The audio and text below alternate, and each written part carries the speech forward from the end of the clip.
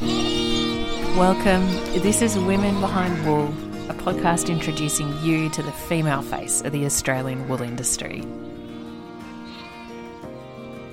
The mills that are actually producing wool are as passionate as we all are, like the growers, or it is a passionate industry because you need the know-how, you need the expertise.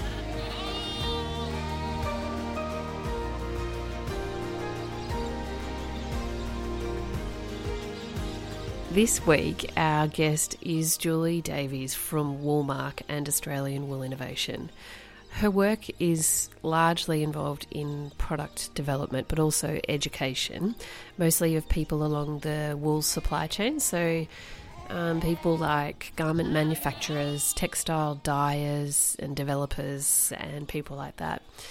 Julie's perspective on wool is quite different, though, from anybody we've profiled on Women Behind Wool before.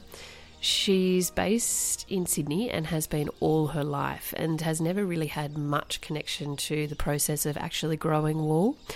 But she is absolutely one of the best when it comes to knowing how to get the most out of wool as a natural fibre.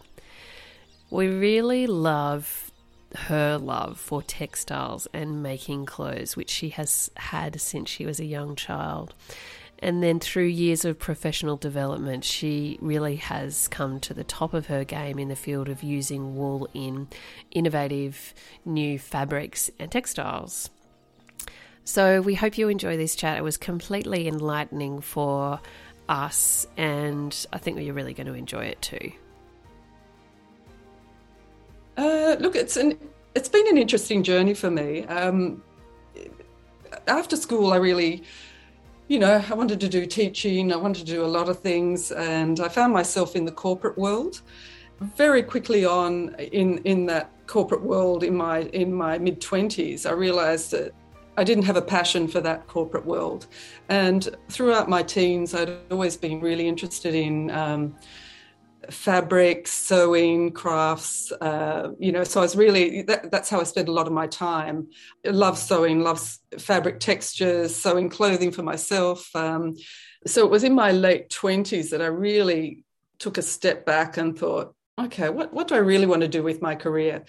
And by chance, I just actually started off by answering an ad to manage a fabric store in Chatswood in Sydney. And that, for those sewers out there would probably remember the companies like Just Knits or Knitwit, which were organisations that sold stretch fabrics, and they would run sewing courses. And so I thought I'd just have a little break and try that, just to clear my head and decide really what I wanted to do. And I fell in love with it. Just Knits, and I managed the store, so I ran sewing classes.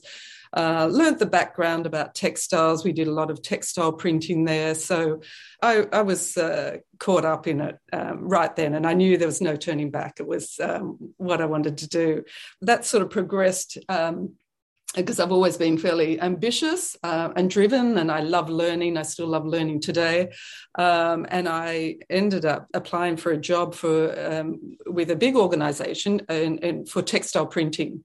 And that organisation was based in Melbourne, called Tennyson Textiles, and they did amazing textile printing for the bedding industry, homewares, also apparel. So that's when I joined them actually in sales. That was my entry really to the wholesale side of the business and the industry behind the textile industry. So fascinating. I love it how it just started from a love of textiles. And where do you think that came from? Is that something that was encouraged during your childhood? Probably. My grandmother was an amazing seamstress, and she used to make beautiful ball gowns and wedding gowns for people on the old Singer treadle machine. So really amazing what she did there. Love it. My sister, I remember, she used to make whole wardrobe collections for Barbie dolls, and even making little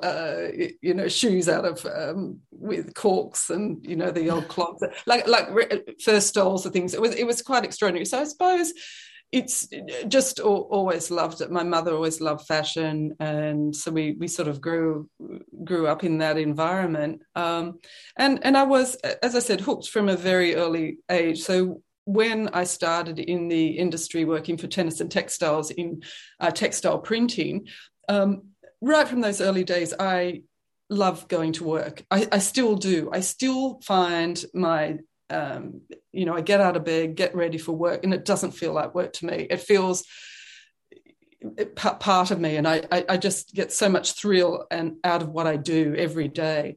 And I have two sons. One's actually going to be married next Monday. Wow. I love it. And he's 30, and I have another son, Rowan, who's 24. And I've always tried to instill in the boys that it doesn't matter what you do with your careers. Just try and find your passion, and then it's not work. You get so much thrill out of it, and work, your work environment, and grow that, and keep curious, keep learning. And, well, that's my motto anyway. So, when did the Woolmark and the AWI come into your being? Yeah. So after Tennyson Textiles, that experience, I worked for Oliver, and then after maternity leave, so I had a year off, and the company I was working for asked me to join a vertical company of theirs called DPK Australia, and as I said, a fully vertical company where they were circular knitters of textiles, and they also made garments, and they really had a strong industry here supplying the Australian fashion industry. That was in the days where there was a very, very strong industry here in Australia. So you had the makers, cut and sew makers, all the accessory companies, the dye and chemical companies, they were all here locally. So that company was based originally out at Arncliffe and then moved to Alexandria. So when I came back from maternity leave, I actually started their fabric sales division. And I worked with two men in particular who were just extraordinary in the textile industry and had a lot of knowledge on wool. And that was Alberto Pastura. He's now passed, but he was wonderful in textile creation and knitted fabrics. So finer than maybe a sweater, but circular knit fabrics. So we used to do jacquards, stripes, pointels, all sorts of and beautiful fabrics with different finishes. And in our dye house, we also had a finishing manager who was French, Alain Fleck, and he used to finish the textiles on a stenter system. And I remember very early on with them, it was always about the hand feel of a fabric. So what a stenter is the final pass of a fabric before it's so it dries the fabric and sets the fabric and comes off and into the rolls at the end of the fabric. And he used to we'd stand together, but it was all about the touch. So it wasn't you'd close your eyes and touch the fabric, not just follow a recipe of how it had to be finished, but to really understand that touch of the fabric. So they were true masters and great mentors for me, and I worked with them for many, many years. We were at that time supplying Australia, a lot of Australian designers with circular knit wool fabrics, but we also had a strong export business. So we would sell to companies like Calvin Klein, Marc Jacobs, the North Face for when wool was first being accepted in that sports outdoor market. So we were quite diverse in the offerings of the types of fabrics we sold. Those times, and still today, a lot of these overseas brands, the strength of them, the manufacturing. A lot of it happens in Asia. So Vietnam's a really important manufacturing hub, with China's always been very strong, but India, Bangladesh, nations like that, in Indonesia, so in Asia, Taiwan, Japan, as well as of course, the strong European textile industry. So in those days when we were selling textiles, it made sense actually to have them produce, the textiles produced here and just shipped it into Asia for those cut and sew, for the garments actually to be manufactured and then shipped on to their destination. So that's really the journey I had prior to AWI, Australian Wool Innovation. And sadly, as with the decline of our textile industry, the company actually went into administration in 2008 with the GFC, which was a terribly sad time, and more than sad, it was really, just that loss of industry here.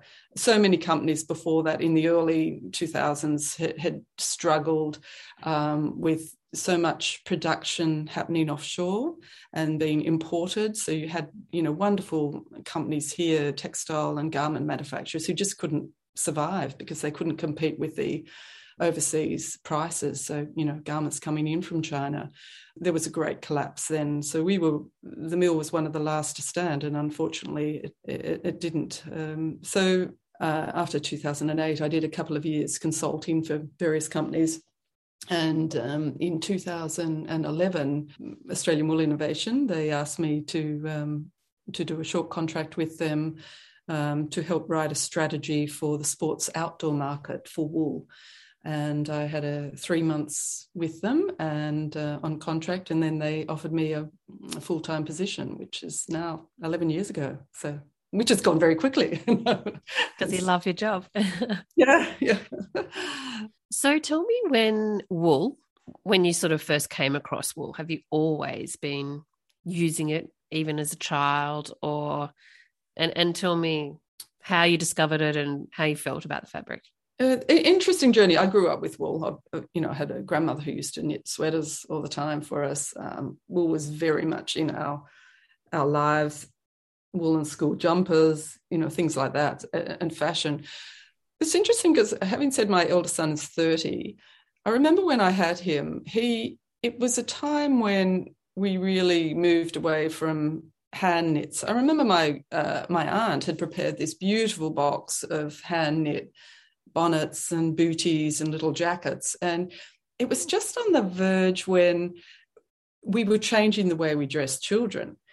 So suddenly they're in a lot of cotton, which again, wonderful natural fibre, but little denim jeans or pouches over their nappies, or we started to dress children differently. So my kids actually didn't grow up with a lot of wool, which they laugh about now because everything I give them is wool. Mm-hmm.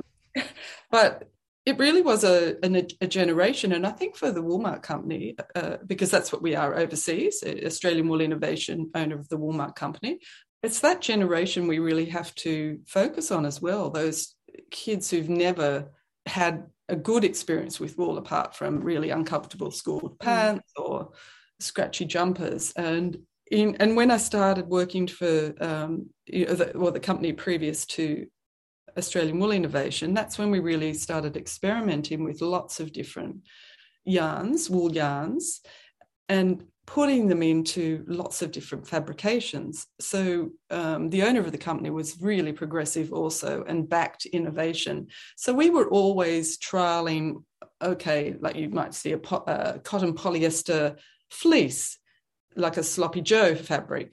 We would do that and say, okay, let's make this out of wool. Or it might be a rib and we put wool into it, or we double-sided fabric. So we were trying to look at, okay, what's out there at the moment and how can we substitute and put wool into that textile. Why did they love wool so much? Why did they do that? It's interesting because we used to exhibit overseas at trade shows as well. Being, an Australian company, the overseas customers used to come and say, can I see your wool range? As simple as that. And it was just, wow, we did so many other things, not just wool. We did beautiful tencels and viscoses, silks, all sorts, all knitted fabric. But we just knew, from those experiences it took us a couple of years for the penny to really drop and realise, why don't we really extend this wool range, because there seems to be a need. And as I said earlier, even the companies like the North Face wanting it for a base layer. So we then spent a lot of time, and the owner invested a lot of money, obviously, because to develop wool's not a cheap raw material. So we were very fortunate. And then having the expertise of Alberto, the knitter, and Alain Fleck on finishing, we were just producing beautiful, beautiful fabrics. And that's when we knew there was a need, and that's how we kept innovating, and probably how I keep doing it today, to understand that wool can be used in such a diverse range of products, not just one area. It's not just a coat or a sweater or a pant, or, it's very diverse, and very diverse for many different categories of how you wear clothing too. So not just for formal, sports, outdoors, a big area. So really, so it's that constantly thinking of new applications. Is that the main part of your job with AWR, Julie? Could you explain a little bit more, just in really practical terms, about what your role involves? Yeah, so we have. I have a team of a technical team, a global technical team throughout Asia, Europe, and the States, and we really work very closely with the manufacturing supply chain. So from early stage processing of wool, so once that greasy wool's exported, to the scouring process, then top making, the spinners we work closely with, innovating new yarns, or supporting that, and then with knitters, weavers, dyers, finishers, garment manufacturers. So we want to keep up to date with the latest technologies to help support brands innovate with wool. So that's basically what we're doing. We either work with the manufacturers to push up innovation to offer their brands, or we will work with a brand back down through the supply chain to innovate a product in wool, and offer technical support wherever we can. The other part of my role, education extension, is really educating supply chain, helping educate them on wool and wool processes. And we launched just before COVID. The timing was quite incredible. Not that anyone wanted COVID, but we just launched a Woolmark Learning Centre, which is a digital platform. And it's a very extensive platform of education courses on wool, on processing, the wool fibre, the benefit, the attributes of that wool fibre, through spinning, weaving, knitting, dyeing, and they're really at tertiary level courses. So a lot of universities globally have adopted the courses within their lesson plans. But the courses are very, relevant to the trade, to help educating the workers in the supply chain with wool. I should add here that if you have a mill producing wool, as I said earlier, it's an expensive raw material. The mills that are actually producing wool are as passionate as we all are, like the growers, or it is a passionate industry, because you need the know-how, you need the expertise, you want to produce good fabric, you're not wasting. So you get very dedicated, very sophisticated supply chain. That's what I'm trying to say. It's not just in and out. So you don't really get a manufacturer who will do a small collection and then come out of it and then go back in. They're dedicated to it. And the same with brands who use it. Once you get a brand doing wool collections, they're not generally in and out of it either. I love that. That's so correct, isn't it? That you need to know wool inside out. And so you have to make a commitment first up to get into it. And then you really do fall in love with it.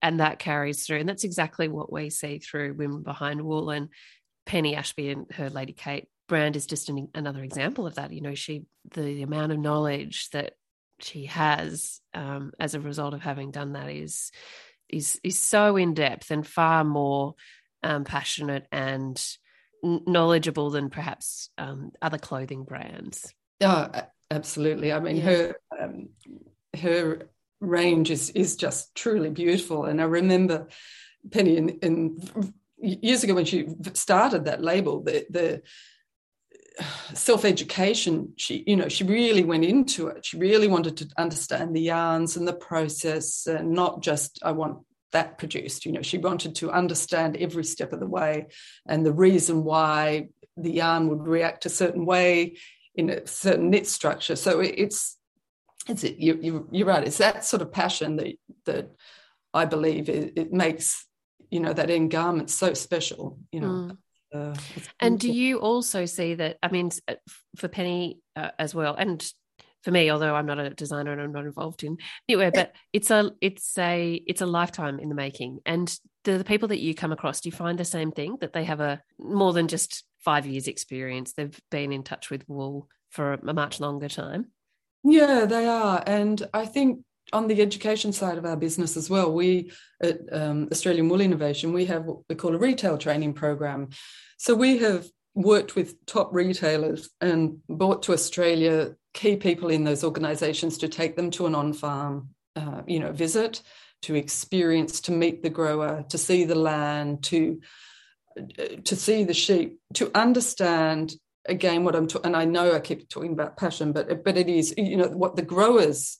They're not just putting sheep out in the paddock to fend for themselves. There's so much hard work and skill to actually grow the wool. So when these brands come out, and I'm talking brands we've had, Prada, Versace, Gucci, Burberry, really top, Max Mara, top brands. And once they get out and see it, they're converted too. And it's that's what I'm saying, that expertise right through supply chain. It doesn't just happen. It takes, as every step of the way, there's a process, there's a dedication, and there's hard work and constant learning. So with the machinery companies we even work with, there's always pushing the boundaries. What is happening at the moment, we're doing a lot with natural dyes. So this company doing, for instance, I was just working with one last week in Japan that are working with food waste dyes, taking food waste and making dye stuffs out of it and applying it to wool. There's that type of innovation is coming through. Waterless dyeing, digital printing, yarns, wool yarns, so that whole environmental issue is sustainable, is very, very relevant in our trade, isn't going away, and that excitement and that innovation. So to keep, I think you mentioned before, what keeps you going with it. It's always moving, like it's not, the whole industry always moves and looking for more out of what they produce. And is that part of the reason why the sustainability attributes of wool and the industry are moving forward at such a pace? Yes, the consumer is most certainly demanding it, but there is an excitement around what can be achieved within it as well. Yeah, absolutely. Look, I'm just thrilled, for wool. We've been trying to, we've been sending that message for a long time. Wool is natural, biodegradable, renewable, beautiful to wear, breathes, is great in winter, keeps you warm, summer keeps you cool, all naturally, where you're looking at synthetic fibres who apply chemicals to try and make that happen for them, what wool does naturally. So we think now the industry is catching up. It's catching on. Yep. It's catching up. And finally. It's great for wool. Yes. Great for any natural fibre. And that's exciting. I mean, we're very excited about that. Why do you think it is now? Because it's taken a long time, but what's kind of the turning point that makes it have it stay in the sun? I think for me, when you're looking, this whole fast fashion and what it's doing, and the messaging behind that, and the waste of textiles and landfill, and this disposable, buying online or whatever, cheap garments and throw. I think it's, and the clutter and I think the industry is getting so fed up with that, and that whole drive was a real push for pushing down the price of fabrics and garments. There's a lot of garments where us as consumers, we're not paying enough for.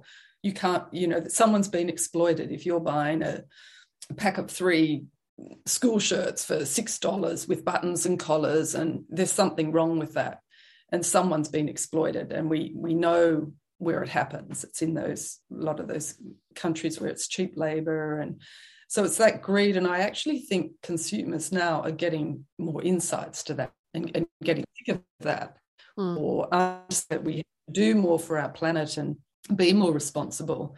I think COVID made that relevant for a lot of people as well. Being at home and understanding is more meaningful for them. I think that was a bit of time out for people as well, instead of on the absolute fast pace treadmill time. So there is a lot of shift, but I think those, and the marketing department do an amazing job in globally on, trying to teach that, educate again future generations, younger generations. Yes, it'll be wonderful to try and speak with someone from the marketing department one day about how they do that education. I do want to ask you, Julie, about Woolmark and the importance of the Woolmark and the process that a yarn has to go through before it's approved. Can you talk a little bit about that? Yeah, so the Woolmark, and maybe many of your listeners know it from their personal experience when they go to store and they see a Woolmark swing tag on that garment. And basically what that is, with any license, any company that holds a license to have that Woolmark, all their garments are tested. So it's really rigorous testing. It's a quality assurance program. The garments are tested to make sure that they don't shrink, they don't pill, they don't skew, they don't, that they can perform really well. Their colour fastness is good. So that quality assurance, we have a technical services manager that runs that program. And what we also do with that, we're supporting the manufacturers if they are having issues overcoming abrasion or dye fastness, colour fastness, that we can then, that technical team that I spoke about earlier, can go in and help support that company to overcome the issue. So it's a really important mark on the garment, but it is one of quality, and people can be assured that it's, approved quality garment and will performs. So does the testing and the licensing happen at the manufacturing level, or does it happen sort of, I don't know if I'm speaking the right words, but at the retail level? So the person who has got their new jumpers in, for example, do they send it off to Woolmark and it's tested at that point? Yeah, but the manufacturer can hold the license as well. They can pass that on to the brand. So it's through that supply chain where the testing happens. So even fabric through a dye house would have to be tested and QC'd. It's quite a rigorous process, but the textile industry is very used to that anyway. So there are standards, test standards that in any fabric that you need to pass. So the Woolmark is, specific to wool testing. People who are developing products, they need to seek out those manufacturers rather than just developing a product through their own manufacturer, for example, and then coming to Woolmark to have it certified? No, they can do that as well. Okay. So it's anywhere through the supply chain. And we work with a lot of mills who want to be licensed. So they want to help meet those standards, understand the test methods to then be able to certify their product. So it is any step. Are there different levels of Woolmark certification? Not different levels, but there's different. We have, 100 for 100% wool or a wool blend, and wool blends at 2 levels. So they're the ones, because in the sporting industry as well, sometimes you are mixing wool with another fibre. Wool nylon, wool silk, yes. and often that's for abrasion purposes as well. We've recently done a lot of innovative work in yoga and activewear, especially for women and cycling. Female silhouettes rather than a male silhouette just adjusted slightly to fit a female form. Yes. In the sporting industry. So, and some of those fabrics actually perform really well. It might need 15%, 20% of a nylon or synthetic fibre in there for strength. But we do a lot more with natural fibre. So we do a lot of wool and cotton, or wool and silk, cellulosic fibres as well, to achieve high performance. Why I mean high performance, a lot of some of the categories we work in, not just fashion, so sports, but true performance sports. So I don't know whether you're aware, we did the Prada Luna Rossa for the sailing last year. So we worked with the Italian team on all their uniforms on boat and on shore. We did. So what did that involve? What did you have to incorporate in the fabric for that?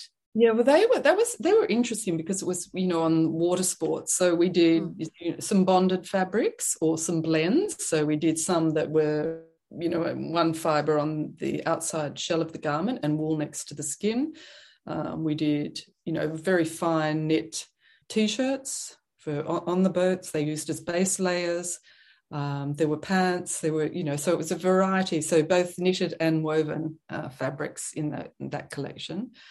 So that's just sort of one example where the technical team will go in very early and help with product and innovate product.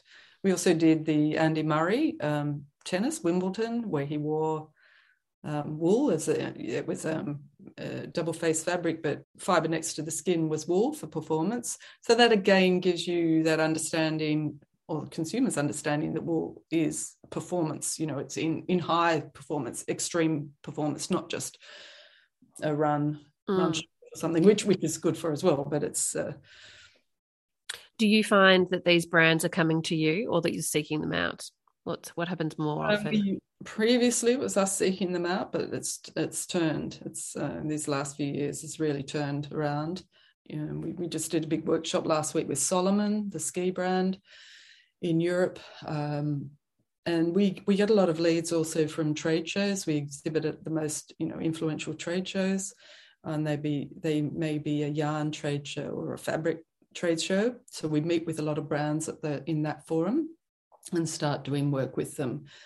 We often do, the marketing team will market a product, but the production team, technical team will be involved to create that garment, then through to marketing. So we at Woolmark, we're a very close global team. Even though we are global, we work very closely together, and to produce garments, market the garments, educate. How big is the team? Now we're at about 125. Yeah. Sorry, I'm jumping around a little bit, but just back to the wool marks. How many of them are there? I understand that there's lots and lots of different ones. So how do you sort of, as a buyer, as a customer, how do you know which one to look for when you're buying?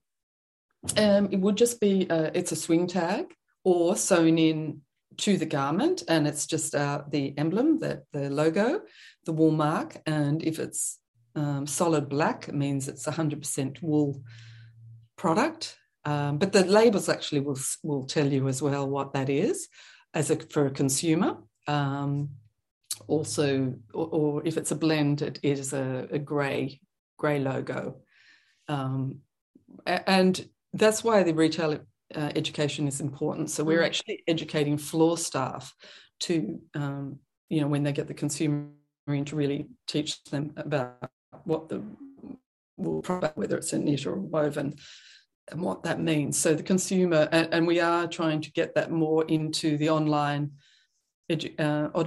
platforms as well, where brands are selling wool product. So to actually have the emblem there, an explanation of what that logo is, or the wool behind that garment.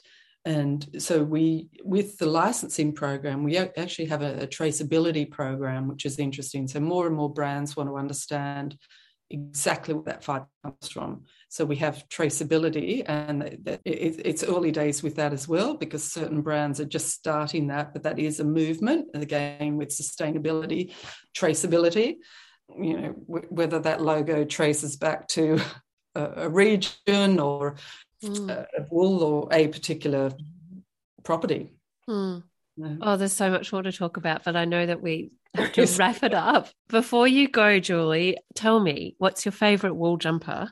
And are you wearing wool to your son's wedding? I am. My favourite wool jumper, well, I'm just replacing it now. I'm actually, I've had an old grey one, a lovely big turtleneck, loose fitting, just pull over absolutely anything, an old favourite, and I'd never get rid of it. As I look in the stores now and some of this brighter colour, and wool dyes beautifully, in bright, vibrant colours. So, hot pinks or oranges or greens. So I've got my eye on another one to add to my collection. But I live in wool now, whether it's fine knits, woolen pants, it's wonderful fibre to just wear. As we were talking earlier, you must have a lot. And once you start, you can't stop wearing it. Well, it's been fascinating to speak with you, Julie, and we could keep going on and on and on. But yeah, I look forward to watching more about your latest innovations and development. And thanks for taking time to speak with us on Women Behind Wool. Oh, thank you so much. I've really enjoyed it. Thank you.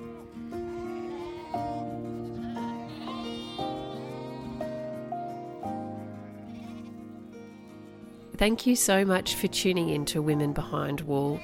As we near the end of this podcast series, we really hope that you'll stay on board with the conversation around wool at our 3 separate Instagram accounts. Of course, there is at Women Behind Wool, but you can find me at Manson Podcasting and Penny at Lady Kate Knitwear, all on Instagram. And if you'd like to see some super gorgeous imagery of some of this year's guests taken by Clancy Payne, then pop into your local newsagent or the supermarket and check out this month's Australian Women's Week